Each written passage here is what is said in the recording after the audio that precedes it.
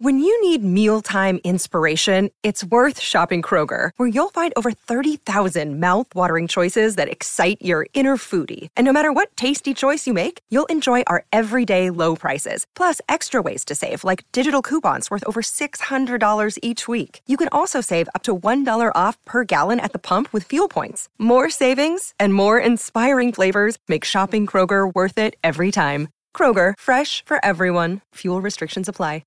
Hello, I'm Rebecca Larson, and welcome to a new installment of 5-Minute History. The Tudors Dynasty Podcast. 'Tis the season to discuss traditions. And while it appears that this day is not celebrated globally, and not in the UK, it does have an interesting backstory nonetheless. Today we learn about St. Nick Day, or the Feast of St. Nicholas. Now, who exactly was St. Nicholas? Well, St. Nick or St. Nicholas is a figure from history who is most commonly referred to as Santa Claus. Now, it could be argued that he is one of the best known figures around the globe. If you know about Christmas, you know about St. Nick. But what is his story, and how did he become such a popular figure? Nicholas was born in 3rd century Patara, part of the Roman Empire, now at present-day Turkey. He was raised in a devout Christian family, and upon the death of his parents, he inherited a vast sum of money. Now, likely due to his pious upbringing, Nicholas wished to use his wealth for good. At about the age of 47, Nicholas became a bishop of Myra, and he quickly gained a reputation for his unwavering compassion and generosity. His life was marked by numerous acts of kindness, embodying the Christian principles of charity and loving one's neighbors. One of the most famous stories about St. Nicholas is the tale of the 3 impoverished sisters. Their father faced financial ruin and couldn't afford dowries for his daughters, jeopardizing their future. In a secret act of charity, Nicholas threw bags of gold coins through their window, providing the necessary dowries and saving the family from destitution. This act of generosity, along with many others, earned Nicholas the admiration of his community.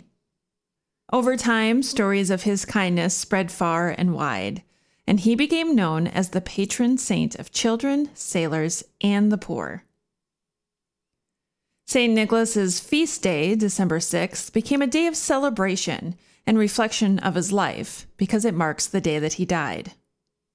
People commemorate his legacy by emulating his acts of charity and selflessness.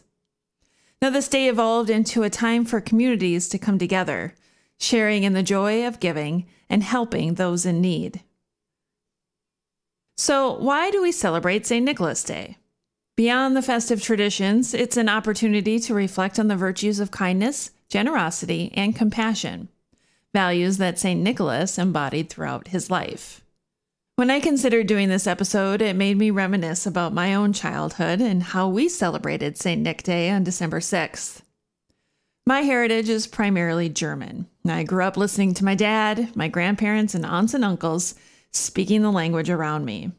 I was always so fascinated by this culture that I didn't understand. St. Nick Day was one that I didn't see as a tradition when I was a child, but now as an adult, I see the beauty in it. So I put a call out to my listeners and followers on social media to find out what they received on St. Nicholas Day. In my house on the farm, we did not wake up to any gifts, but instead a candy tray full of chocolate-covered peanuts or peanut clusters. And so with that in mind, I share with you the things that some of you experienced on this day and that you shared with me. One follower, Marlene, mentioned that as a child, she placed a plate under her bed, and when she woke, there would be a gift on it. Nadia mentioned that she left a boot outside her room, and it got filled with sweets and nuts.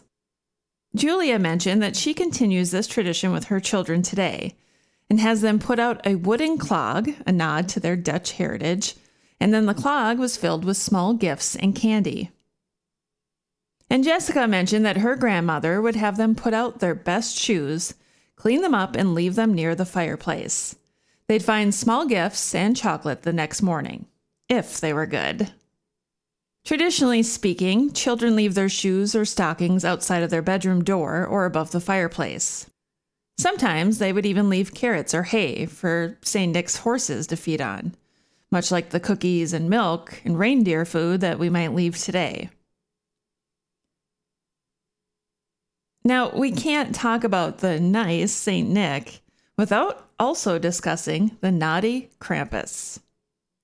Krampus is traditionally seen as a half-goat and half-demon monster. Who is Krampus? Well, Krampus is a figure from European folklore, particularly Alpine traditions, associated with Christmas. Krampus is often described as a horned anthropomorphic creature who is part of Christmas traditions in various countries including Austria, Germany, Hungary, Slovenia, and the Czech Republic. While Santa Claus, or St. Nick, is known for rewarding good children with their gifts, Krampus is believed to punish naughty children during the Christmas season. Traditionally, Krampus is depicted as a demonic creature with a sinister appearance, including horns, cloven hoofs, and a long pointed tongue. He is said to carry chains and sometimes a bundle of birch branches, which he uses to swat and punish misbehaving children. In some traditions, Krampus is also known to carry a sack or a basket to carry away particularly naughty children. The legend of Krampus has evolved over time, and in some regions, there are even parades and festivals dedicated to his character. These events often involve people dressing up as Krampus and engaging in lively, sometimes humorous celebrations. As we celebrate the Feast of St. Nicholas on December 6th, let's remember the spirit of St. Nicholas by extending a helping hand to those in need. In doing so, we honor the legacy of a man whose actions, centuries ago, continue to inspire us today. Thanks for listening to this episode of the Tudors Dynasty Podcast. You can follow and support the Tudors Dynasty Podcast on Facebook, Twitter, Instagram, and Patreon @Tudors Dynasty.